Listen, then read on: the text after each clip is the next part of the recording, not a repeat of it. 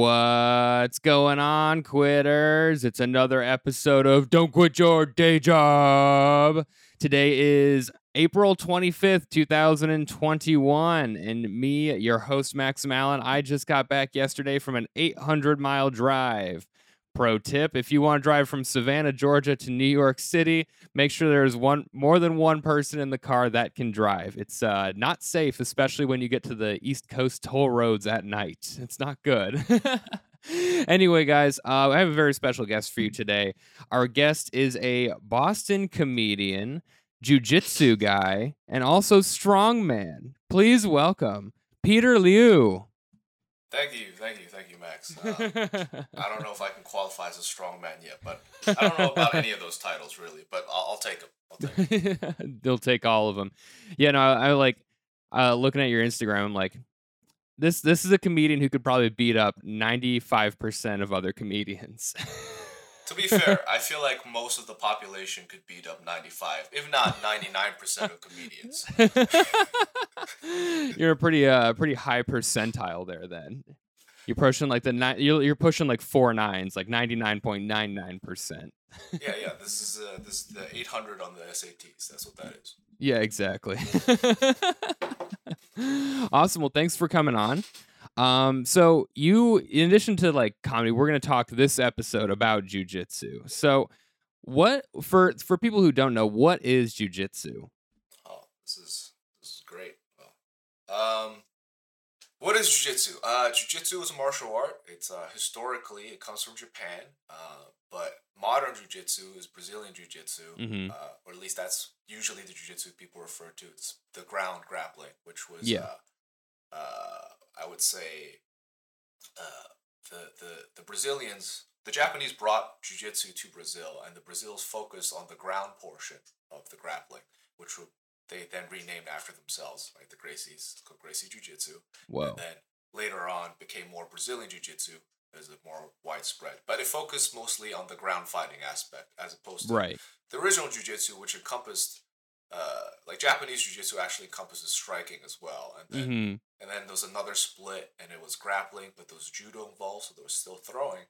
But Brazilian Jiu-Jitsu, at least in the modern context, is purely grappling on the ground, what they call newaza in judo, and it focuses on fighting on the ground with the premise that most fights typically end up on the ground, and therefore you should learn to fight on the ground. So I think that's the overall premise.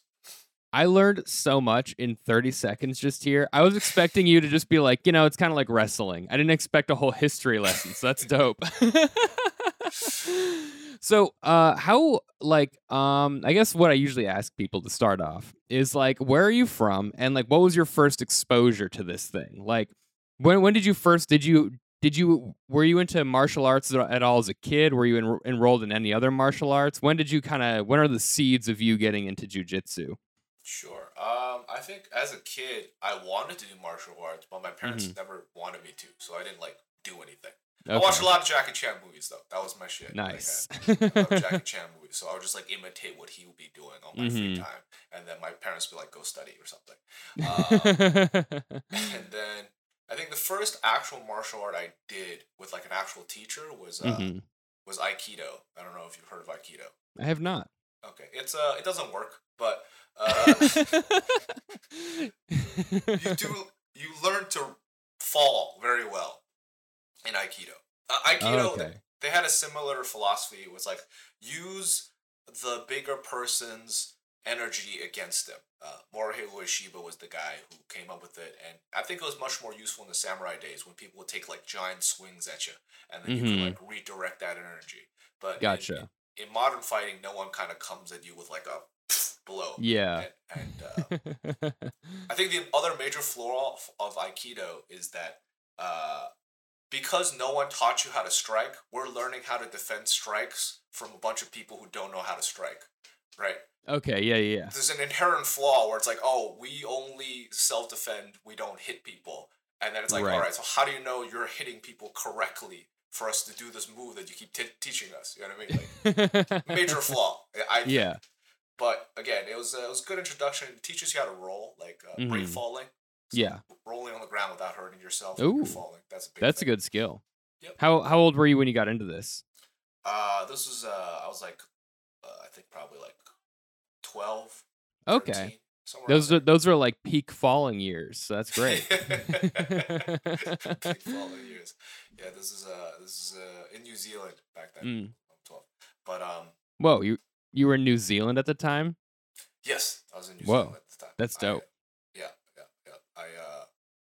I lived in New Zealand for a bit. I lived in Australia for a bit. I was born in China, and then eventually I made my way here. Okay, gotcha. Cool. Yeah. So in Aikido, how long did you stick with that? Like 2 years. I did that for 2 years. I learned how to roll for 2 years. None of the moves work. Again, like they teach you Ikkyo, Nikkyo, Sankyo, which in Japanese means like first day, second day, third day. They name the moves after the days that you learn them, and they're like, when you get Ikkyo down, it'll take years to master. And here's the main problem with Ikkyo. Ikkyo is this move that you do when someone grabs a cross grip on your wrist. So it requires me to grab your right hand with my right hand. Now, if you don't do that, there's no Ikkyo. That's it. It's done. And I remember thinking, well, I was like, because like I learned the move, and then like afterwards I went to all my friends. I was like, "Yo, grab my wrist. See what happens. See what happens when you grab my wrist." And they're just like, "No, I don't want to grab your wrist. Like, why would I do that?" And you're like, you know, you make a good point. This probably never happens. And then Nikkyo is a similar move, similar scenario, different move. Sankyo. Now, see, this is where they switch it up. Because we both have two hands, right? I can grab your right hand with my right hand, or I can grab your right hand with my left hand. Yeah. So you gotta have a move for both grabs. So they teach you the other iteration. But even that, I'm just like, people don't tend to just grab people by the wrists. It doesn't really happen. Like, if anything, someone would grab you by the wrist if you were attacking them with like a knife. Like if you were already on the offensive there. Yeah, it would be like an up catch at that point. But like if you were just like sitting, both sitting, and I just like reach out and cross grip you, you're just like, what are you doing? Like this is an ineffective way of attacking me. Why don't you just hit me in the face? Like, you know. So that was my experience with Aikido. So is there is there like a ranking system? Like, okay, so when I was a kid, I did karate. You know, you get the belts or whatever. Was there like a ranking system in Aikido as well? I think we stayed all as white belts until you get your black belt. But there probably was. I don't know. This was like part of school, and we had like a sensei who was a student. He was just like an upperclassman student. Like it was New Zealand, so it's like I said, it's like they have forms. Like it's like boarding school. Okay. It's like grammar school. What it is, but the difference is like, you know how you have like high school, middle school, or junior, or whatever the crap it is. There, you have 7 years of schooling all in one school. So the youngest people relative to the oldest people is like 7 years, like 11 to 18, right? So like it was like some 18-year-old kid teaching a bunch of like 11, 12-year-olds how to grab people by their wrists. It's probably, I don't know, maybe it's a little important. They're like, we're teaching you this specifically so you don't let the other kids like bully you. Yeah, but only in a certain way, right? Yeah. Like if they try to bully you in any other manner, you're still screwed. So what was the next martial art after that? After that, on my own, I just like kind of like did stuff until I started doing wushu, which was in grad school. I started doing wushu. Wushu is like fancy kung fu that doesn't work. You'll see there's a pattern of me doing a lot of things that don't work until I get to the part where I do stuff that actually works. Yeah. But wushu is what is wushu? Wushu is a conglomeration of all the different types of Chinese martial arts. Okay. And what they do is they took out everything that was remotely effective, and then they spiced up all the acrobatic and gymnastics portion of it. So, visually, very appealing. Very appealing. Practically useless, completely. But it's like you can like watch video. There was in the Beijing Olympics. It was a Olympic sport for like a year. Okay. But yeah, it's very like acrobatic, gymnastic-y, you know, a lot of jumping, like things you wouldn't do in a fight, but like it looks very nice. Very nice. it's kind of like a movie or a performance thing. Yeah, it's great for movies. Wonderful. Like, it looks very flashy. It looks very cool. For performances, like if you see people do demonstrations and stuff, like it's all of that stuff. It's like very, yeah. It's like, yeah. It's so what drew you to this one over any other type of sport at that time? I was like, oh, it's like a Chinese thing, right? I should do the thing that I am, and then there's that, and I think I don't know. It was like, oh, I can learn all the Chinese stuff in one, right? And then they're like, yeah, that none of this actually does anything, and I'm like, oh shit, damn, because I think I remember going through that period where like I did enough wushu, and then I went back and watched a lot of martial arts movies, and I'm like, wow, like. It kind of like takes away a little bit from it because you can see that like a lot of the strikes were never going to hit the other person in the first place. Like, you know how in those old school kung fu movies, one guy would be like, and then the other guy will do, and then you have this situation where they like cross wrists or like they hit each other, but their faces are both like so far away that the initial strike was only ever going to hit their arm at best. Right. Like, there was no need for him to block his arm with your arm if it's like out here. You know what I mean? Like, he could have simply done nothing and it would have been fine. Yeah. But it's like you ever watch those clips? Like people will like take the lightsaber battles from Star Wars and play them like forward, reverse, kind of like a boomerang, and they're like, you can see that they are not even trying to hit each other. Yes, they're just like it's just a light show. that's actually exactly. They use wushu to do all the fancy lightsabers stuff. Oh, really? Interesting. Most movie choreographies of fight scenes come from like some wushu backgrounded person who gets into action cinema. Like I said, it's great for the screens. Like, it looks great, it's fancy, but it's not how real fighting would be at all. How long did you? How long were you in wushu? I did that for about like 2 years, and then I segued. There's actually another portion of wushu. They put it together, even though they have nothing to do with each other. But the other aspect of wushu is sansho or sanda. Okay. And what that is that's like a Chinese form of kickboxing. Okay. It was invented somewhere around the 70s or the 60s. Basically, a bunch of Chinese people went to like Thailand, got their ass beat by the Thai fighters, and they come out like, I've got to do something about this. And then they came up with That's actually one of the things that I chat with my martial arts friends about a lot. It's like,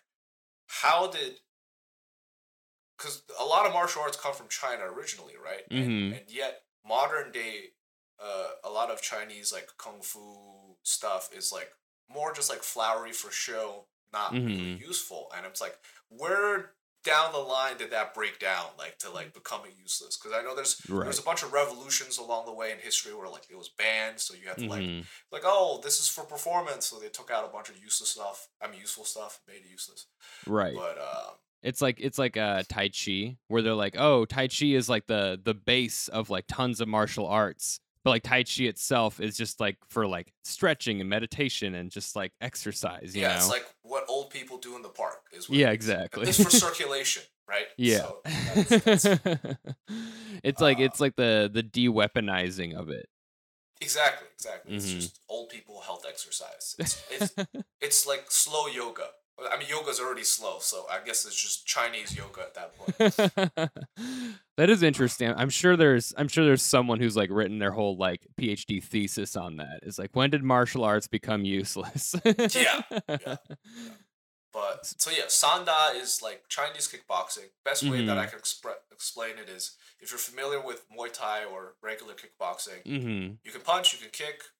Professionally, I think they added knees and elbows. The rules might have changed, but they fight on a lei tai. So if you fall off the lei tai, you like lose a point, or if you fall twice, you might lose forever. What is that? Is that like a ring or like a platform? It's a square platform that's like elevated a couple feet off the ground. Gotcha. But it's essentially kickboxing. So because there's gloves, there's the stuff, there's the equipment. It's practically useful. It's like they teach it in the Chinese army, basically. Yeah. So I started doing that. Yeah. When I was in San Francisco for summer, so I started doing it at a school there, and it was good. I learned Sancho, and then one day they had like a MMA sparring, and I just kind of hopped in without my coach's consent. He was like, I gotta watch out for my fighters today. Like, I can't be looking out for you. I'll be like, don't worry, man. I'll be fine. I'll be fine. And he clearly didn't like that. So I think he secretly gave a signal to the fighters to fuck me up. So I got like pretty destroyed on that first day. Yeah. I was used to the Sancho at that point. So I was used to like, so in Sancho, if you catch me and we go to the ground, you stop. Just like most stand-up fights, like boxing, right? Mm-hmm. Some guy hits the ground, you stop, you like reset or whatever. Right. But this was an MMA sparring day. So like a guy caught my kick, took me down. Snapped your arm. Not yet. So first what he did is he mounted me. He started just wailing on me on my face. And then that's when I realized being on the ground is a shitty position. It's a crappy predicament. Because like you block your face from the front, they hit your face from the side. You block your face from the side, they hit your face from your front. So then you do like this mixture of both and then they armbar you. Right. So checkmate. Yeah, exactly. So I experienced that. I was like, maybe there's more to this jiu-jitsu bullshit than I initially thought. Were you kind of like initially kind of opposed to it or like not really into the idea? I think I was like in that old school, like, well, just like most people, I think in general, when they see like two dudes like humping each other on the ground, they're like, what is that? That's not fighting. What is that? Yeah. When do I get all of this? Like, this is ridiculous. But then, like, you feel it out, and you're like, oh, wow, this is terrible positioning. Like, I gotta figure out how to get out of here. And, like, I think most people don't spend their time on the ground, as they shouldn't. Like, it's not a normal thing to be doing. Right, the only time in our lives as humans that you're in this, like, supine position is, like, you're going to sleep. Right. Right? That's, like, the only time where you're, like, lying down like that. Or you're having sex. One or the other, right? Yeah. Or third, you're doing jiu-jitsu if you do jiu-jitsu. But, yeah, it's like, it's not a natural position to be in. So you're like, don't know how to move there. It's like, the ground forces you, it's a barrier, right? So you have to learn how to, like, maneuver your body, and it's not natural. But I think the advantage jiu-jitsu has is that ground fighters spend a lot of time on the ground, so they understand what they're doing. And being on the ground, you can take away a lot of a person's explosiveness, which for everyone comes from the hips. So if you're very athletic, it's like it's your hip movement. That's like your body's really just a hinge, when your hip is the hinge. Right. So if you take away a person's ability to be explosive and they don't know what they're doing, take to the ground, now you have an advantage. And I think that's where the positional dominance of jiu-jitsu comes from. It comes from the understanding of these mechanics and being able to like actually quell a person's athletic ability, strength, whatever, blah, blah, blah, blah. So let's quick question. So before you get your ass whooped at this this competition day or whatever, what were the aspects of martial arts that you found yourself most into? Like, was there like a specific like type of fighting, or do you just like the competitiveness, or like what kind of drew you in at that point before you kind of got into the jiu-jitsu aspect? I think one component is just, I don't know, I think if you followed it, it's like the way I did it was like, oh, this stuff looks cool. It's just like, right? So that was like the flashy stuff. It's like, yeah, I want to be able to do that. Like, let me kick ass like Jackie Chan. That's great. Yeah. And then past that, it was like for self-defense purposes, I think it would be nice, right? So it's just like learning how to be able to defend yourself, so people don't fuck with you, right? Like as a kid, you're just like people like to fuck with you. It's like, all right, fuck you. So there's that, and then more recently, I think the stuff that I just like, I really like the technical nature of jiu-jitsu. Like jiu-jitsu. Okay. The difference between jiu-jitsu and striking, and I like striking too, is that even though you're choking each other, you're trying to break each other's limbs. It's still it's slowed down relative to striking. Nothing can really go catastrophically wrong that quickly. So if you're technical about it and you really study it, you can like. Jiu-jitsu is one of those few things where you actually can. That whole idea of like a smaller person being able to overpower or like beat a larger person. That's actually, you can actually do that still with jiu-jitsu. Like it's still slowing down nowadays in competition, because if everyone knows jiu-jitsu, then obviously bigger person's still gonna win. Right? Bigger, more athletic, whatever. But jiu-jitsu is one of those last martial arts that still has like open class, like absolute competition, where you can there's like like open weight class, so like you can see a tiny person actually fight a giant person. Versus I think in a lot of other martial arts, because they don't have that the mechanical advantages, like all the things I listed before, it's a lot harder for a smaller person to win. Right. That's interesting. So it's like you can offset your weight disadvantage with like technical know-how, with like predicting moves and feeling it out as it's happening and what to do in those situations. That's pretty cool. Yeah, I would say so. Like technique is ultimately a force multiplier. That's what it is. Like understanding situations, understanding spacing, distance, and it's a force multiplier if you know how to do it. But there is at a point where physics still runs true. So like if my force multiplier maxed to the peak does not succeed your force, then I'm still gonna lose. Like I think there's this fun video with World's Strongest Man. One of them, Brian Shaw. I don't know if you or like Thor from Game of Thrones, if you know him.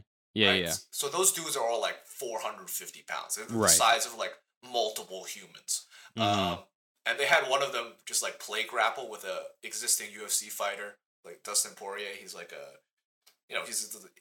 he's like a contender for champ. Like, so he's not like he's not some small guy either. He fights like 155, but he probably walks around like 200 pounds. And just the weight of the strong man on him, he was like, all right, I can't breathe. I'm tackling. Because it's like two people, right? They don't know what they're doing. They're just kind of holding and squishing him. So I feel like that's one of those instances where it's like, you understand, there's still limitations to what you can do. Right. But, totally. Yeah. That's, I still would like, I'll probably watch that after this. So you get your butt kicked at this competition and by ground grappling. And then do you immediately just go, oh, I need to get out of this Sancho Wushu and like try this sport out? Or was there kind of like a period in between? Yeah, I went home and I YouTubed how to escape mount. That's what I did. I didn't know. I was still doing Sancho. I wasn't like, oh, this is useless. I was just like, this whole thing I've been neglecting. That was just like the two dudes humping each other on the ground thing. There's something there. I gotta learn more about that. So I think when I came back from the summer, I joined my school's club at the time, and I didn't know at the time, but like the jiu-jitsu that I was getting from this is part of Colombia's like grappling thing.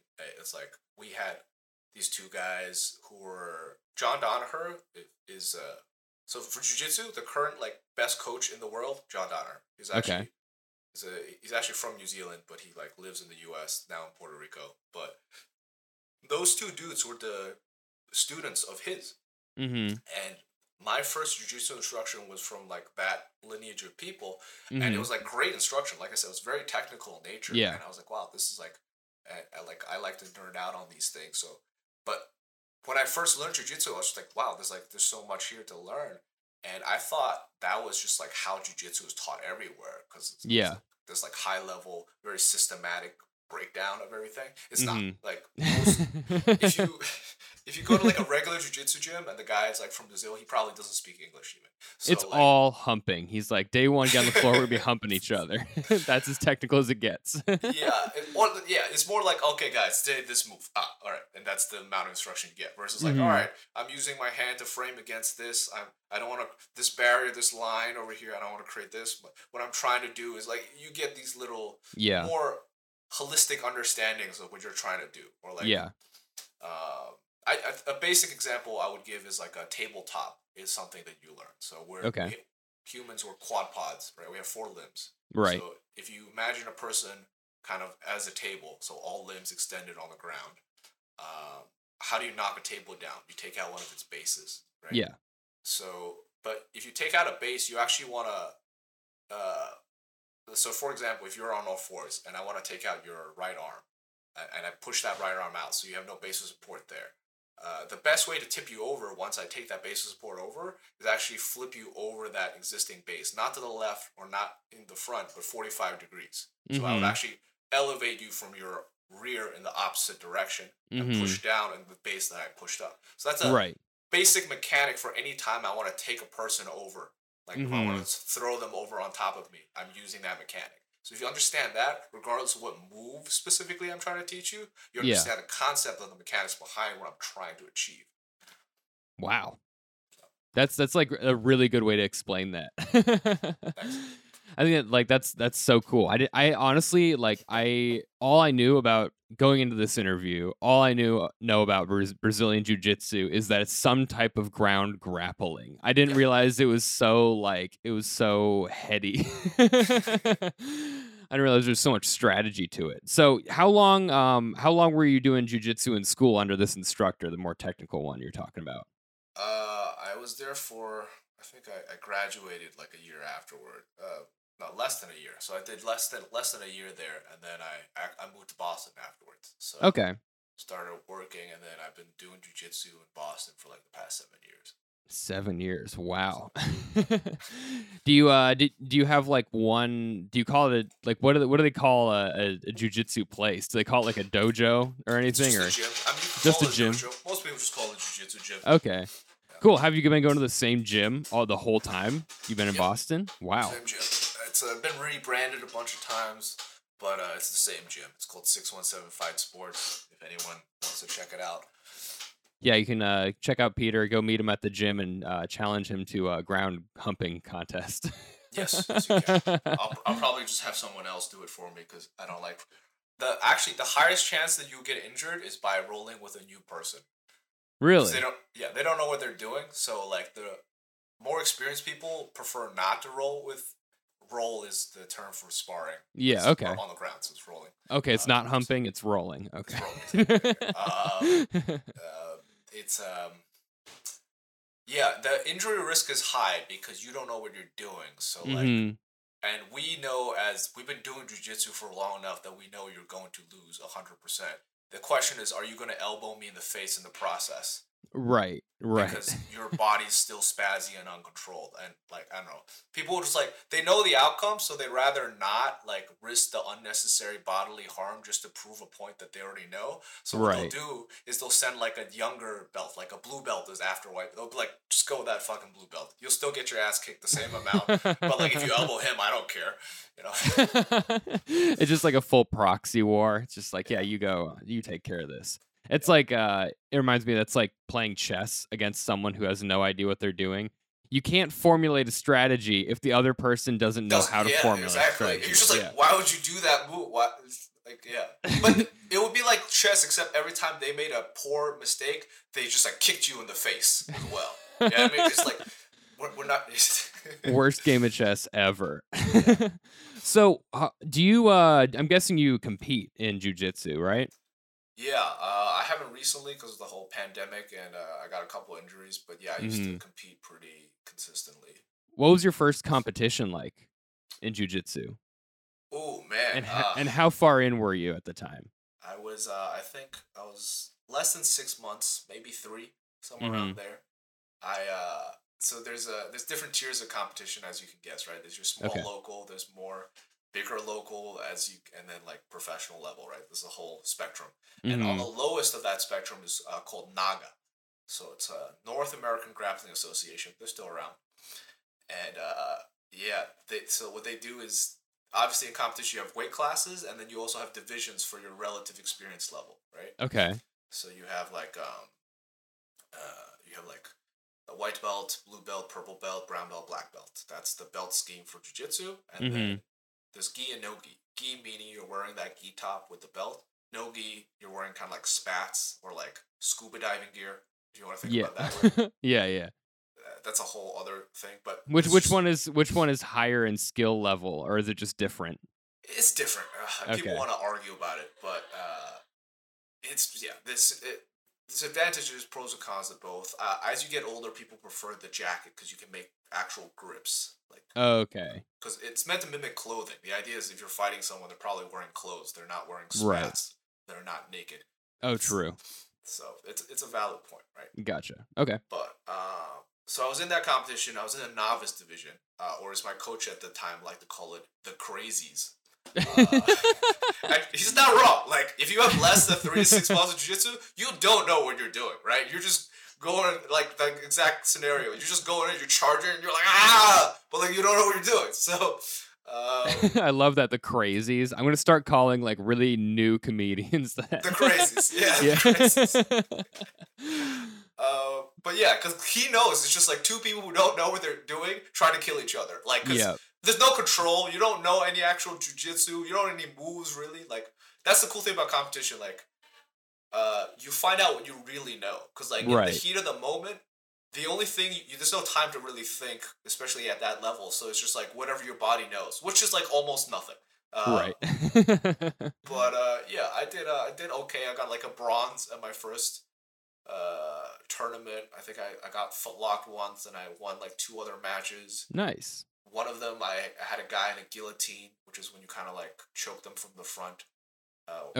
Stranglehold. But I learned that day that you shouldn't hold on to a stranglehold if you don't have it, which I didn't know previously. Like, I held it for like a minute and a half. And if you hold something for that long, and if you hold something past like 10 seconds and it's not working, you should give up and do something else. Right. Like a full minute and a half, that's like, he should be dead. Yeah, he should be dead right. if this was working, which is a clear indication that it's not, right? But, I didn't know that at the time, so I just held on. And then after the match, I remember I was like, Coach, I cannot feel my arms. There is literally so much blood in my arms that they do not move anymore. They are 100% gassed out. But yeah, no, it was fun. Wow. So how do you going off that first competition? How do you compete? Like, okay, let's say pre-corona, pre-injuries. How like what division or like rank were you competing in? So I'm a purple belt now. Okay. So I was people at every belt level. I just competed at the belt level that I was. Okay. So purple is like the middle one, right? After that is brown and black. So okay. They usually say similar to I like to draw analogies between comedy and jiu-jitsu, and I think like people say it takes about a decade for you to get your black belt in jiu-jitsu, roughly. Assuming you're training like 3-4 times a week, like relatively consistently, at least. Yeah. And in comedy, it takes you about a decade for you to be, at any level that's like good. Right. Yeah, that makes sense. It's like I think I came into comedy with the expectation that it would be a long game. Like, okay, I'm gonna give it's gonna be like 7 to 10 years before anything really comes of this. So I'm not gonna beat myself up on the way there. Yeah. Absolutely. It's like a journey, right? And I feel like you know how comedians aren't the nicest people? Yeah. So like when you first start comedy, like it's kind of like at least in Boston, like it's a little cliquey, and then people don't like really talk to you until they've seen you stick around for a little bit. Yeah. I don't really like. I feel like it should be friendlier, but there's also an aspect of it that I understand, because in jiu-jitsu, it's a similar thing where it's like getting beat up every day is not fun. So like it takes a particular type of person to want to come back from that. So people don't usually learn white belts' names until they're like blue belts, which is like 2 years in. It's like, I don't need to know your name. I don't know if you're going to be back. I think that's like the exact same thing. It's like more experienced people. You don't want to invest in like newbies and like give them your time and attention unless you're sure like, oh, this person is going to be around for a while, Yep. So that's interesting. It's the same. I think with comedy, except and I think the other thing is like in jiu-jitsu you get tapped and it's painful and it's like it like hurts you, right? Yeah. Both physically and mentally and emotionally. And in comedy it's like the silence does the same thing, arguably worse. You're just like, wow, like why do I do this? Why am I up here trying to do this? So you would rather get injured and lose a fight than bomb on stage at a show? Get injured is different because now you're like physically. Right. I think because in jiu-jitsu you can train safely. You tap, like you get me in a submission hold, I'll tap, but like it still feels bad. Like no one enjoys tapping. Yeah. And when you're starting, you should tap as much as you can because there's no reason for you to get hurt. Right. There's nothing on the line. You don't know anything. I mean, not everyone takes that advice, but it's what you should be doing. Like you should be tapping, tap quickly, tap a lot. It still doesn't feel good, but you do it. But the silence on stage, there's nothing, you can't tap out to the silence. You know what I mean? Like if I'm bombing and like I'm I gotta just keep going. I gotta work through my pain. So I would say it's almost worse. Just that. Yeah. Because you got to keep suffering. You got to have people watch. There's no giving up unless you like just stop doing comedy, right? Like you got to run through that set still. So. Yeah. No, I think there's sometimes I see like new comedians and they'll come to like a mic or whatever, and they'll do like 2.5 minutes that are like really good, and then 2.5 minutes that are painful and just silent. I'm like, you should have quit while you're ahead. You didn't have to use the whole time. It's just a mic. Just take your W and get out of here. Like, leave on a good impression. No, that's a good point too. Yeah. But the other thing is a mic, right? So like we understand like mics aren't shows, like right. No one's paying that much attention. Depends on the mic, but there's good mics, there's okay mics, but even good mics they're not shows, they're not real people. Yeah. Like I think I remember when I went to Tiny Cupboard when I was in New York with you. Mm-hmm. I remember because in Boston the list gets up to like the lists sometimes get up to like 40, 50 people, but at any one time the room probably doesn't have more than 25 people in it for a mic. And I remember the Tiny Cupboard mics, you guys had like 100 people on the rooftop. That was insane. Right? I was like, and I was watching the mic, and it's a mic, so people are bombing, as they should be. It's the mic. And I thought to myself, I was like, the sound of, 2 people in an open mic not paying attention is the same as the sound of 100 people at an open mic not paying attention. This is exactly the same. Yeah. It's like you wouldn't think that rooftop can get so quiet, but it can. Oh yeah, it can. I was like, "Where's that 6th train? God damn it!" Yeah, I don't know. It's there's nothing quite like it. Nothing in my life gave me the self-esteem, like introspection, like bombing at open mics. And what I think is funny now that I'm like getting like better at comedy, I'm like wanting to do new jokes or like try riffing more. So I'll go to open mics full YOLO. And like the people who know me already know I have good material, but then there's new people who see me and I'm like, they think I suck at this. Like, but I'm just out here, I'm trying new things. And if I can get them to laugh one time, they'll be like, oh, okay, maybe he's all right. No, that's how you get better. I mean, it's right. It's like the same thing in jiu-jitsu. They tell you like if you get really good at a move, and I know I'm gonna like if I'm going against someone who I know is not very good, there's no reason for me to use my A moves. Let me work on some BC stuff. Like let me try to refine those things. So like there's no I'm not gonna go to a mic with all polished material unless I'm like just moved there and I need to show people that like hey, I don't suck. Like like book me on your shows, but like you're going to the work like crowd work too. Like I'm trying to get better at crowd work. So the only way you get better at crowd work is you suck at crowd work for a long time, but you're trying crowd work until same with riffing. It's like, and it's hard because a lot of times the only time you get to do real crowd work is when you're on show. Yes, that's the hard part too. Exactly. You only get to practice when the stakes are real. Yes. Crowd work at an open mic was like when you know everybody and it's like, stop asking me questions, man. Do your fucking jokes, get off. Exactly. So within like jiu-jitsu, what were your like early challenges? Like were you like in terms of like what was your main like challenge like going into this new type of martial art? Was it like coordination or was it balance or was it being oriented on the ground? Did you have some specific area that you really needed to work on that you identified? Yes, I needed to work on my ego. That's what I did. Really? I started doing jiu-jitsu I think in the peak of when I was powerlifting still. So okay. I was probably like the strongest I was in my life at that point. Mm-hmm. And I think I went into jiu-jitsu and I was like, whatever, I'm still stronger than all these people. Right. And then I went in on my first day of actual rolling and there was this like 145-pound purple belt. Mm-hmm. It's like if you're a purple belt, you're in the middle. Like I said, like, you've been doing this a solid amount of time. And I was just like, I'm going to crush this guy. Like, he's puny. Yeah. And then he tapped me like 7 times. Like, back to back to back, back to back. And I remember at one point he put me in it's called a crucifix. It's like he wraps his legs around one arm and then they wrap their upper body around the other arm. So now you're just kind of like a floating head on the ground, if you imagine.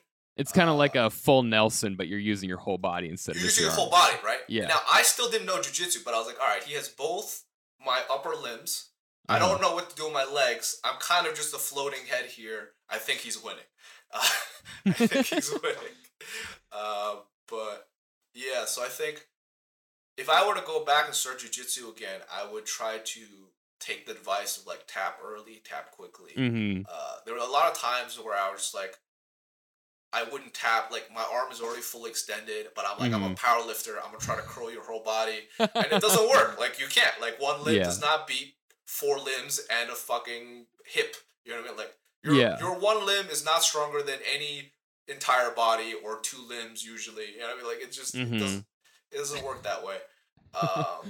So I think I was a little stubborn on that front, and I like had a lot of unnecessary injuries that put me out. Like it's like, dude, just tap and then just go again. That's the beauty of jiu-jitsu. You can keep training without getting hurt. Yeah. So what was did you have like a turning point where you were like, all right, I can lose and feel fine about this? Did you have like a moment where you finally accepted it? Well, to put it clearly, no one enjoys tapping still. Right. Yeah. But it's like, I think the difference is back then how tapping felt like, I was like, holy shit, like this, I can never tap. No, this is losing. Versus now it's like, all right, he got me. Like, I don't like this, but you got me. Like, that's the difference. And I think it's a progression. I'm sure if you ask me like 5 years from now, I'm going to be more okay with tapping than I am even today. You know, I mean, it's just right. Understand that tapping is learning. I think that's the difference. It's like, all right, you fucked up. Go Definitely. back. Don't let it happen again. Yeah. Also, same as comedy. It's like when you first start and you bomb, it's like, oh, it hurts so bad. But once you bomb like 100 times, you're like, I do this shit all day. It's fine. I mean, it still doesn't feel great, right? It's still like, all right, but you understand it's part of the process. It's like, how else am I supposed to test these fucking jokes? Yeah, exactly. I've told this in this podcast before, but like, I used, you bomb open mics for a long time and you're like, okay, it sucks, but you kind of get over it. And then when I got to New York City, I bombed the first show I got booked on so hard that I went and I drank alone for the first and only time in my life. I was like, this was really rough. And now it's like, okay, if I don't have a good show, I'm like, all right, I'll do better next time. It's not the end of the world, but still, it always sucks. Losing always sucks. Losing always sucks. You get more okay with it. You understand it's a long journey, and you're gonna lose along the way. Exactly. So, do you do any jiu-jitsu instruction, or have you done any of that in your 7-year career? I used to teach this leg lock class for like a year and a half before the pandemic. But then we had a couple owner switches, so now they run the class. To be fair, they're like world champs, so they can do whatever they want. Yeah. But I taught some classes for a while, and then intermittently before that. Teaching's fun. I enjoy teaching. Teaching, I think, exposes you to what you do and do not know, and how well you actually know it. Definitely. I think with a lot of physical activity, a lot of Olympians are like great athletes or horrendous teachers. Like they're not. Yeah. Yep. Their bodies just like understand mechanics so well, but their brain is unable to. They never had to internalize the information for themselves. So right.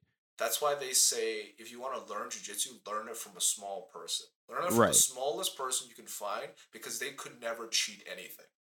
Right. You know what I mean? Like, they had to figure out every single little tiny little detail to get them that little bit more mechanical advantage for them to win. Definitely. And I think that's the cool thing about teaching it. It shows you what you really do or you don't know, because a lot of athletes, like, their bodies know what they're doing, but they don't know what they're doing. They just like right. It's just second nature. It's second nature. Yeah, they just their bodies learn very quickly, but their brain never, picked up the difference. So, like, if you want to teach, you have to. Teaching is not about what I know; it's about what I can teach you. Right. Right. What information I can relay to you that you can then use that to be successful. Like, that's definitely what a good teacher does. And most college professors suck at this. Right? Oh yeah. Yeah, they're just like experts in their field. Some of them aren't even experts in their field, but they definitely suck at teaching. I went to engineering school, and like I always had this problem with professors. There was like academic professors who were very good at teaching material. And then you would have professors that came from the field where they were like, oh, they have like a 50-year career in this type of engineering, Now they're a professor for you guys. And those guys were the worst because when you're trying to learn the basics, they're telling you all the basics don't matter. And it's true. Now that I'm like a working engineer, I'm like, oh yeah, all those basics, like it's good to know how to solve those problems and know what questions to ask when you need, but none of it matters. But when you're in school, you're like, I literally cannot wrap my mind around what you're telling me. How do I take this exam, you know? Yeah, I totally get that. So what kind of engineer are you? I'm by my degree is electrical engineering with a focus in radio frequency. Okay, so do you work as like a audio engineer or? No, I'm right now I'm a radio systems engineer. So Okay. like public safety radio, like fire, EMS, all that stuff. Gotcha. Okay, cool. What about you? Are you similar? No, my roommate was like he was a mechanical engineer that then went on to do like acoustics engineering. Okay. PhD thing. He brought a theremin into our room and practiced Ooh. it for a long time. That's cool. No, it's not cool. Because you have to, as the roommate, you have to deal with the jackass trying to learn how to play a theremin. Which I don't know if people know the sound of a theremin. It doesn't sound good even when it's played well. Okay. Yeah, exactly. Just imagine that for hours on end. I'm like, because I ask because usually like I'll say I'm an engineer, and then other engineers are almost the only ones that say what type and like break it down. Yeah, I was a chemical engineer for like undergrad. That's what I do now. Yeah. Okay, but your degree is in chemical engineering. Yes. Yeah. Okay. Well, respect, because like in the electrical engineering mind, the only other engineering that we were like they're on our level is like chemical engineers. Yes. Yeah. That's same thing in my school. Yes, it's like the EEs they do work. We also have a bunch of shit. The civies have it the easiest. Yeah. And then the mechies. Sure. Yeah, like mechanical is like the default option, and then I feel like we always joke that if you couldn't hack it in electrical engineering, you just went straight to computer science. Like, to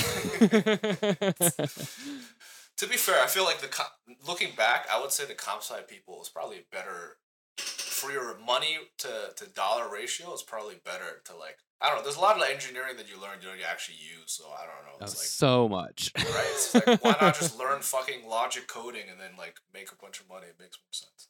It totally does. I think in hindsight, like I got into engineering because I wanted to be able to manipulate things in physical reality, you know, and like, oh, but coding doesn't really do anything, it's just me on a computer. And in hindsight, it's like, oh, it would have been a wiser career move to just go into like CS, because then it'd be like such a broad, like there's so many more jobs you can do. Yep. I don't know. So in your jiu-jitsu journey, when did you start doing comedy? Like when did that kind of fall in line? Was I a purple belt already? I was either late stage blue belt or almost a purple belt. How long have you been doing comedy for? Like 2 years. 2 years. Okay, cool. Yeah. So how how does this like work out? Like how did you find comedy? Like it's interesting that like you started like the martial arts first and then got into stand up. Yeah, I think I've always enjoyed comedy. Like I watched a lot of stand up. Watched a lot of Chappelle back in the day. I never really thought about doing it, to be honest. I never really thought about doing it until I started doing it. I think I was reading this book at the time. It's a Japanese book. It's called Ikigai. It's like explained simply, it's like a 4-way Venn diagram of what you're good at, what you're passionate about, what you can get paid for, and what the world needs. It's like one of those things. Like if you could find something that intersects the 4-way Venn diagram, boom, you found your purpose. You're great. Yeah. You're living blissfully. And I think at the time I was like examining my job, which I hated. I was working like a lot of overtime for no additional monetary gain, and it was like my teammates were starting to leave because it was like not a good company culture. And then I went through a breakup, and then I was gonna put all my time to jiu-jitsu, but then my leg broke. So I was like, all right, I need to find something else to do. Mm-hmm. And then I think the culmination of all those things is like, you know what? Let me give stand-up a try. Maybe this will be my ikigai. I don't know. Yeah. I mean, looking back at it now, I'm certainly not good enough at it, nor can I make money off it. So it doesn't feel like two of the major boxes, but it fills not the yet. other two. Not yet. So it's funny how many comedians I've talked to that their starting comedy aligns with like a breakup, like just like a couple weeks before. It's so many people. I think it's like you have everyone has this moment where they're like, oh, the thing that'll make me happy is another person. Then the breakup happens and you're like, okay, well, I need to make me happy without another person. Yeah, a lot of like divorcees and stuff like that. It's pretty common. So when you started stand up, did you have things that you learned from jujitsu that like helped you with your like coming into the community and like learning a new skill? Like, did you have like come in with like good perspective on like practice? Yes. But also, you just remind me another reason why I did comedy is because after the breakup, I broke my leg and I started playing Magic the Gathering. And, okay, I thought that was really funny because people were like, "So wait, you were single and you decided to start playing Magic the Gathering instead?" And I was like, "Yes, this is what I'm choosing to do with my time." And I thought that was pretty funny. So, but yeah, no, I think doing jujitsu, I realized that it's gonna be work to get good, and the thing it's like hours. It's hours in. Like I feel like after school, like the cool thing about being like past school is that you can take the skills that you use to like learn things that you don't like learning and apply them to learning things that you actually do want to learn. Right? Definitely. And it's so much better because like you have all the tools to do it, and I really think that. Obviously, there's innate ability for anything, any activity, skill, or that needs to be learned. But if you put in the hours, like you can't get away with not putting in the hours. So for jiu-jitsu, that's mat time. You want to get better, you have to spend time on the mats. You have to analyze what you're doing off the mats. But like comedy to me is stage time, right? So if you want to get better at being on stage, you got to get on stage. You can get better at writing off stage, but if you want to be better comedian, like a comedian to me is not a joke writer by itself. Like a comedian is a joke writer who can also control a room of people, who has that like confidence on stage to be able to like to control crowd, to work that energy back. It's not just like a joke writer. Joke writer to me is actually it's only one component, at least the way I see it. Absolutely. Right. So I was like, all right, this is like you got to get better at this. You have to write, you have to get on stage as much as you can, and that's how you get better. So I look at them as sets and reps, like I'm doing jiu-jitsu or I'm lifting weights. Like it's like I don't care if I bomb because I'm still getting a set in. I'm still getting a rep in. You know what I mean? Like, totally. Let's say if all my materials, let's say I'm on a mic where I know no one's paying attention and I don't want to bother trying material. Maybe I'll just riff for 5 minutes. Now I've got 5 minutes on riffing. You know what I mean? So. I would say to everyone out there interested in stand-up, it's also way cheaper than Magic the Gathering. It is. Well, yeah, it probably is. And it probably has equal amount chance of getting you laid.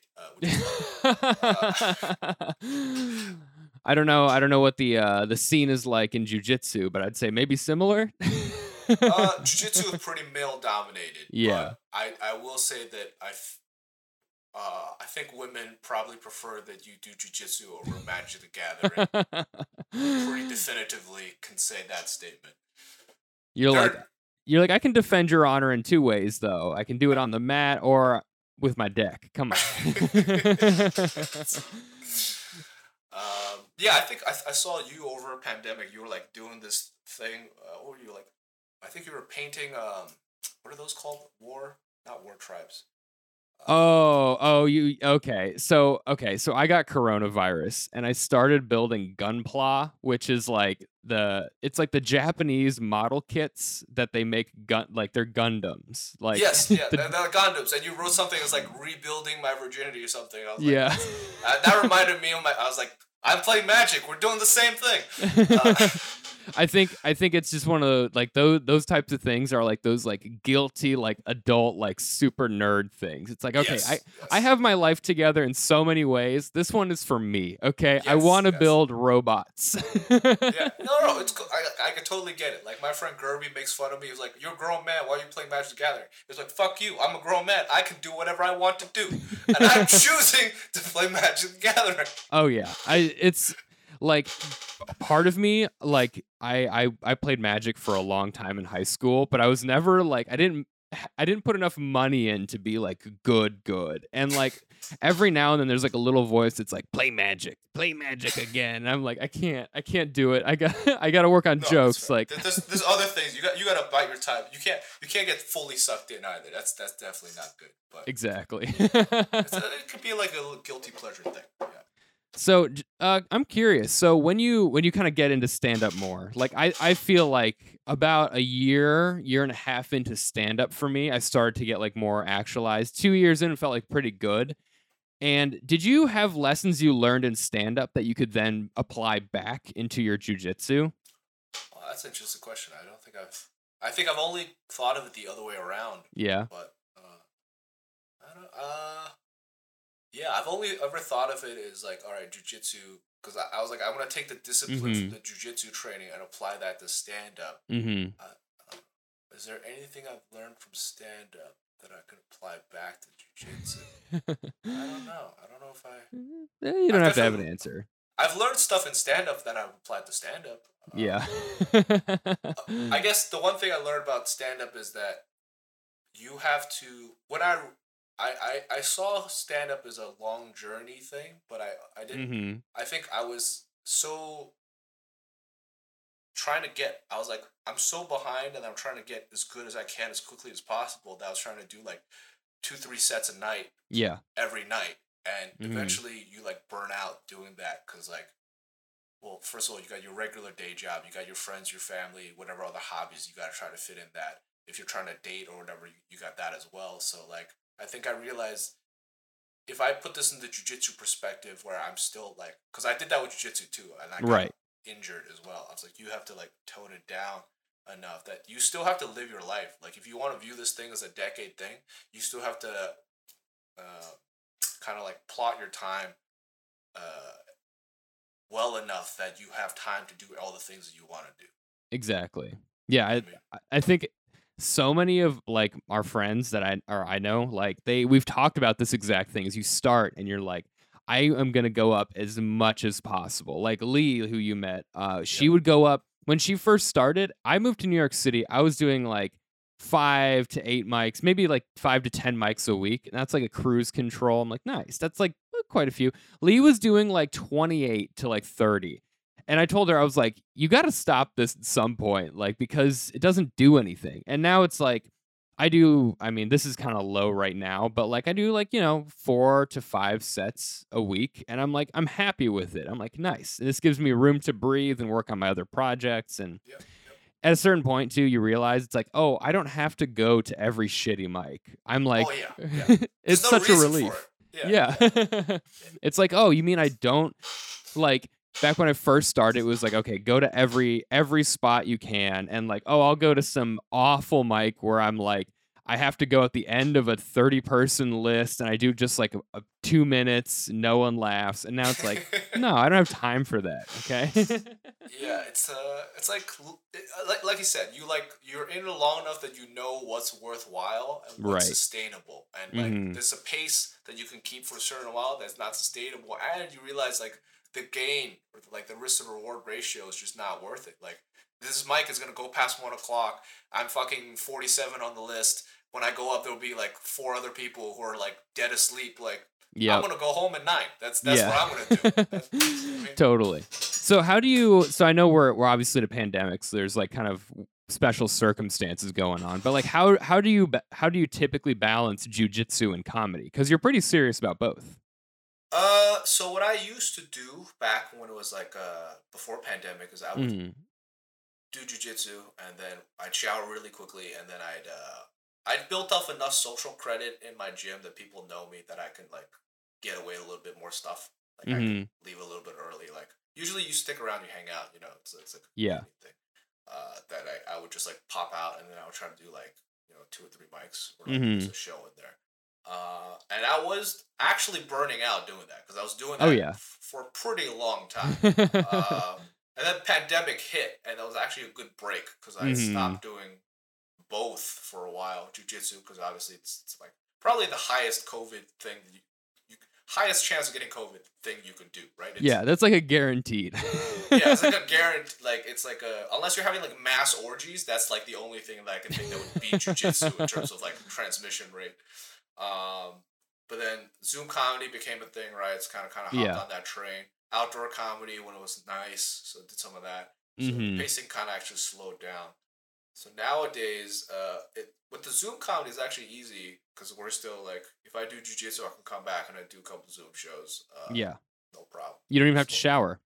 I don't have to. I don't even have to shower. I don't have to like the driving in between places. I do miss like having that clockwork. I don't know, when you're like in between mics, you're like, oh, I got this thing, and then you're on the door, now so you could try it immediately. But now it's kind of you do it on a Zoom platform instead. Right. Yeah, I mean, that's good. I think for lots of people, like mostly comedians that I know, pandemic was like such a breath of fresh air for like the first like month and a half, because it was like, oh, we're all spinning our wheels and like burning out, and then everyone has to stop at the same time. Oh, so I don't have to feel bad about relaxing. Nice. Yep. So what's your jujitsu situation now? Is stuff kind of opening up, or is that kind of off the table for the time being?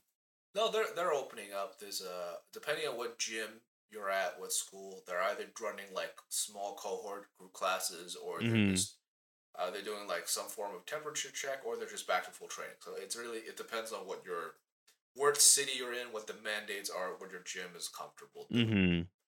But how big is like the jiu-jitsu scene in Boston? There's only like I think there's like if you do jiu-jitsu and you compete, I probably know you. Okay. Yeah. So it's as big as the comedy scene, maybe plus a few more. It's probably a little bit bigger than the comedy scene. Like I think for the most part know all of the regular comics. There's definitely more jiu-jitsu gyms than comedy, actually, without a doubt. I would say probably like 4 or 5-fold more people. There's like regular people who do jiu-jitsu that I just wouldn't know. If you've never competed or anything like that, you're just like training at your regular gym. But like, there's only so many mics in Boston that like, if you're a comedian in Boston, I should know who you are. Right. Yeah. Just curious, does your gym have like beef with another gym? Our gym doesn't have a beef specifically with other gyms, but we used to be aligned with this other gym called Red Line. They went away for a while. They're like coming back, and then like there were some gym splits every now here and there. But no, I think the gym like versus gym rivalry thing is like less common. Only in the movies. Yeah, that's like a old thing. The top level competition gyms have beef. They're like top level. They're like because they're like trying to see who's better like as a team, as a unit. But those like schools are in like California, like Florida, and New York. Boston is not as competitive of a hub for that. Right. What are like internationally? What are like the top countries in jiu-jitsu? Oh, there's obviously Brazil because it's Brazilian jiu-jitsu.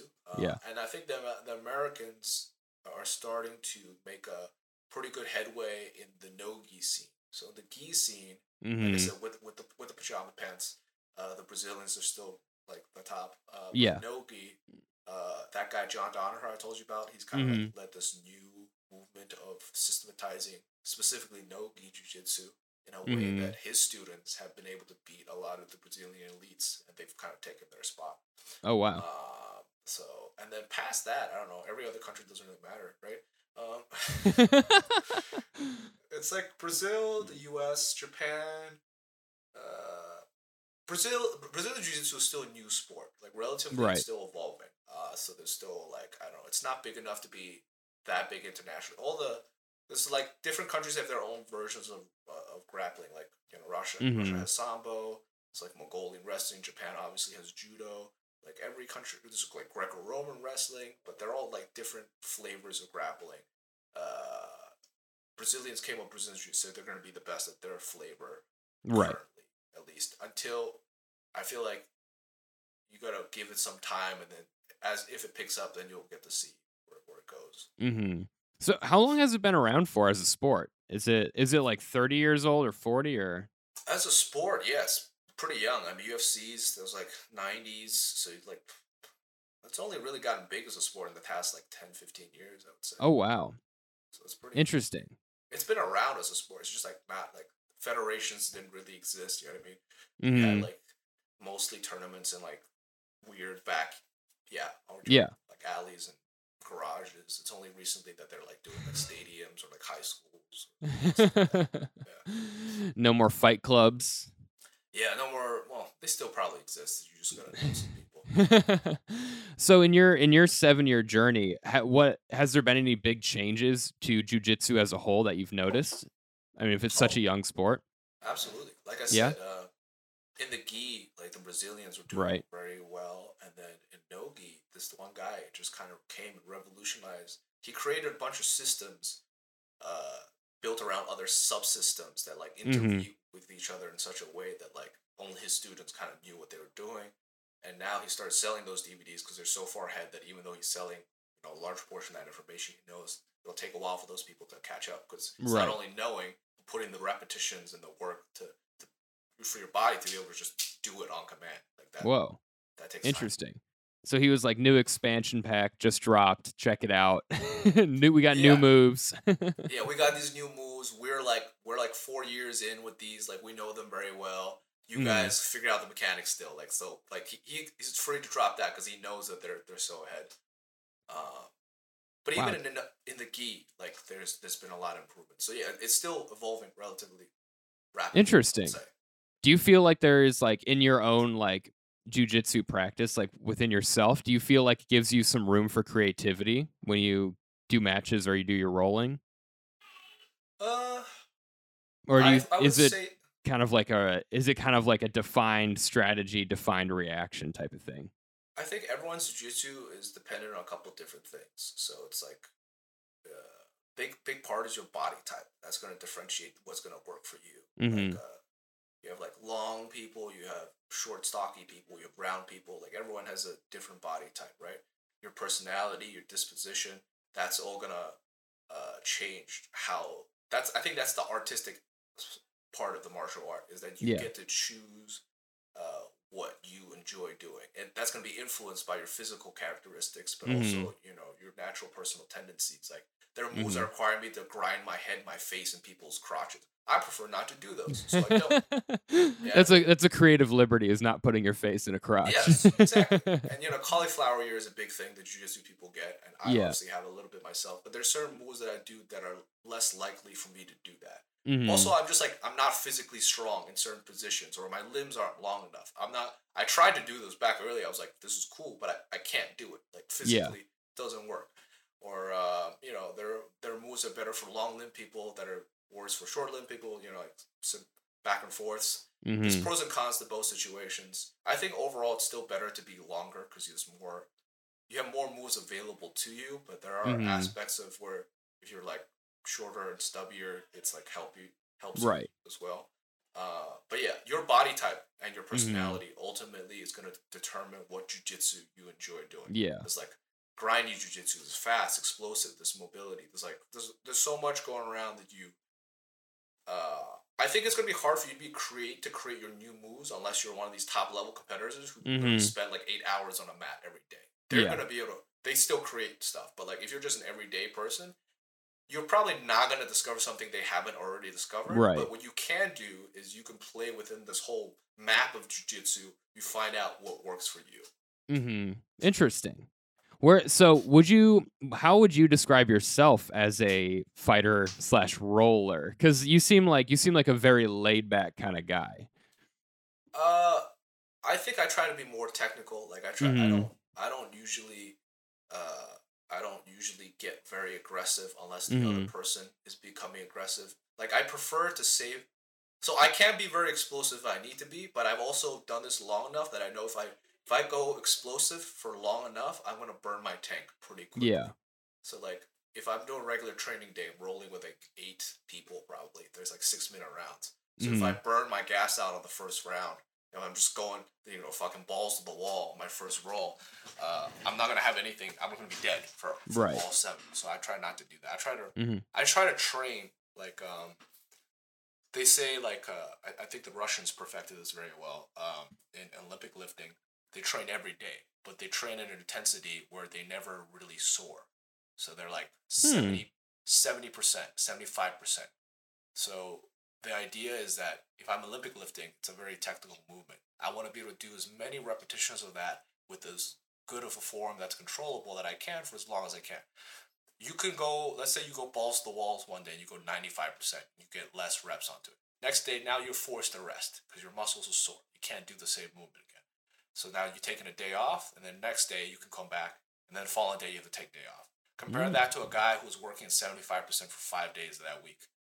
They not only got more, they were not only training every single day, but every single day they were able to create more repetitions of the same movement because they were working in a lower capacity. So their body is able to handle and recover sufficiently for the next day of training. That's so smart, and that is the best excuse for bombing at open mics. Like this isn't even my full power level. I'm just doing this so I can do this a bunch. yeah. That's like I really like that though. It's like that's a good way to like think about it instead of just going so hard. It's like even in training, it's just like instead of pushing yourself to the limit when you're training for something, why not just like do it and focus on the form and do it thoughtfully. There's no reason to hurt yourself and train. Like the only time to up your intensity is when you're getting ready for competition, where you need to prepare your body to be moving at a higher pace. That's the only time. But like if I'm just training to get better, which is what I'm doing now, I try not to go balls to the wall. Like it doesn't help me. I mean, sometimes like it feels good to do it because you're just like haha, but like I don't know. Yeah, I think I try to train at that with that mindset.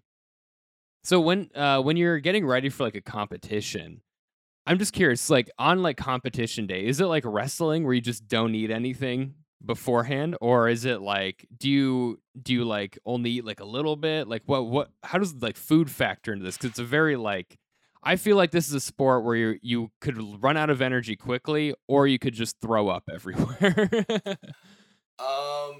So it depends. I used to train on an empty stomach most of the time, and that works fine if I'm training in the mornings. But if you're training at the end of the day, your body's pretty depleted, so it's not good for you. So if I'm competing in the morning, I still don't eat anything. If I'm competing in the afternoon, I'll have to eat something. I need to get some carbs in there, get some energy reserves in my bloodstream. Okay. But if you're cutting weight, now that's a whole other thing where it's like you probably have been starving yourself for quite some time. Yeah. So that also factors in. But yeah, nutrition is a whole other aspect that I think if you're a professional, even the professionals are only recently like taking it more seriously, and they should be if you're like professional. Definitely. I feel like every sport is like that's like such a big aspect nowadays. And like nutrition, I don't know. Yep. Interesting. What do you like a day before a competition, what are you doing? Are you training like hard, or are you just kind of like relaxing and like letting your body rest for the next day? They say that you should do some type of like active rest. So you can drill, you can flow, you're going like a 50% capacity, you kind of just moving, you keep it limber. And that's been, I think, that's what you want to do. You don't want to train hard. That's stupid. It's very dumb. Yeah. But you don't want to do nothing either. So it's like in between. It's like a deload. Like in powerlifting, you have deload weeks, where like after you peak, like after you've maxed out, you do like 50% for like a week. It seems like you're not working out at all, but when you're still doing the move, it's better than doing absolutely nothing. Yeah, and you're still doing your movement, even though it's like 50% of what you potentially could do. Interesting. So it's like in powerlifting, that would be like a recovery week. Like you're maxing out. You don't want to hurt yourself by doing that over and over. So just go way lower. Yeah, you usually do that after you've already maxed out. So like, okay, I've maxed out for a competition. Like I'm now gonna give my body rest by actively recovering at it's called a deload. That's why, like, I used to see giant people come in the gym do like these puny weights, and I was like, "What are you doing? Like, why are you wasting your time?" And I was young and stupid, so I was like, "Oh, they're just like they're still teaching the motor pattern is still there. They're still getting some type of exercise that is what they're training for, but it's at a lower capacity." Interesting. I've honestly never engaged with like lifting or a physical activity with this much like forethought. Like, yeah, there's a lot that goes into it. I'm writing a joke right now. This is like something that I'm kind of proud of lately, but I like the premise is I think you only need to go to the gym once a week. So if you don't have time for the gym, doesn't matter. You go once a week, you do a killer arms day, and then you get to walk around like all fucking sore for like 3 days and just be like, yeah, I'm the strongest guy in every room I walk into, just because your like body hurts. Like that's the whole premise. But I've never like there's so much that goes into it. That is what happens if you only train once every week. You'll always, your body never acclimates, and it is always each time it's like, why did you do this to me? And that's like part of the joke is like, oh, you're sore because you don't do this enough. Exactly, but like the feeling of being sore in your mind is like, oh, I'm the king of the jungle, baby. Like that's like so cool. I don't know. It's so different from me. Like, I don't know. I'm very like head games, like even like I used to boulder a lot. Like I used to like do some like rock climbing. And what I liked about rock climbing is that it's like a body puzzle. It's like you have to figure it out, but it's kind of like this like, oh, how am I going to shift my weight? Where am I going to reach when? All this stuff. But I would climb like 4 days in a row, just maximum intensity. And just be like, oh yeah, my body hurts for 3 days. I wonder why. Oh, it's because I don't like plan how to use my body at all. Yeah. No, bouldering, rock climbing, Jones. So yeah, it's like a lot of like, it's like puzzle pieces for at least advanced people, because they're like, oh, we all know that like we're technical or have the physical capability. It's just like, how do we do this? Unless you have like random dinos that you can't like physically do, but like I think the dinos are tough. But I don't know, like bouldering was a very interesting part of my life. Like I think that was the only time where I had like a physical like sport like that, where I could actually feel myself like really progressing and actually like getting like stronger and just better at it. I was like, wow, I can be coordinated. I had no idea. I know you have a good body type for like rock climbing too. Yeah, I got that. Like I'm getting a little fat right now. Winter in New York is tough, but like I always thought it was funny. It's like the strongest guys in a rock climbing gym are built like marathon runners almost. Like they're just these like super sinewy, like skinny, lanky dudes. And you're like, oh, you just like only using your arms just climbed a 20-foot wall. It's incredible. They just have like experienced climbers. Like all of their strength is just like in their fingers and their hands. It's not even really in their arms. It's just like the things they can do with their fingers. It's crazy. Yeah, I used to like when I was doing it a lot, like I could do probably 5 pull-ups on like a door frame ledge, no problem. Like I remember seeing people do that and being like, that's insane. And it's like, oh, if you're just okay at rock climbing, that's like a normal thing you should be able to do. And if you're a regular person and you try to do that for no reason, you're like, oh wow, my fingers hurt a lot. Oh yeah. I had my brother and we took one of our friends to a rock climbing gym to do some bouldering. And this friend of ours, he's like really big. He's not like a power lifter, but big into weightlifting, like easily in the 1,000-pound club. And it was funny because he had like a lot of trouble getting up very basic like rock climbing routes because it's like all in your fingers and then you have extra coordination. And he was like, this 12-year-old girl has better back muscles than I do. I feel weak and I don't like feeling weak. He's like, I go to the gym so I don't feel weak. He's like, I could push a car sideways, but I can't climb this where this child can do this. Like, So we're down to our like last 10 minutes of the episode here. This has been really cool. I've learned a lot. There's a lot of perspective I've gained from this. This is super interesting. But I usually ask this question kind of at the end. During like your journey through like martial arts and comedy and all this, do you have like a message or a theme that you stick to or something you tell yourself to keep going? Like I feel like you had a lot of talk of discipline in this episode. Like where does that discipline come from for you? It's a good question. Also, you just reminded me, for your premise, I think it would be funny if you just go do some finger push-ups and then you're like, oh, my fingers are so sore. Anyways, 3 days, you're like, I'm a fucking man. You see this? The discipline, I don't know. That's probably my parents. It's probably my mom. I like a very my mom's Chinese. So, you know, her words are hurtful. She's she I think she bred that work ethic, which is I don't know, pros and cons. Pros being that I think it's made me work harder and be disciplined because I have to do it for things I didn't enjoy doing. But the pros is that I have the ability to do it when I need to do it for things that I want to do. Right. So I think it's that. And then I think martial arts, the goal is just I don't know. At this point, it's just constantly, it's you get better, self-improvement. I want to get better at jiu-jitsu. So that keeps me going. Same thing with comedy. I want to get better at comedy. Right? So the joy in these things come from the self-improvement for you. Yeah. It comes from it's like your bouldering puzzle pieces, right? It's just the fact that I know that I'm getting better than I was previously. And then you can see that with your training partners. Okay, I'm making progress. And I think for a while for jiu-jitsu, I got a little bored because the people in our gym, everyone it was the same people, and then we got a fresh batch of new people who were world champs, and then I was like, oh shit, I suck again. Right, let me make some progress. But for comedy, because I'm not anywhere close to any of that yet, it's just all right, we're on the bottom. Let's do as much as we can. Yeah, I do think in a long term, your body will give up on you. So yeah, I will have to transition. That's why comedy is there. Right? Yeah. I think most people would prefer to do something enjoyable or a regular office job any day. So right, totally. Do you? I know you have a couple jokes about jujitsu. How much of your written material is about jujitsu?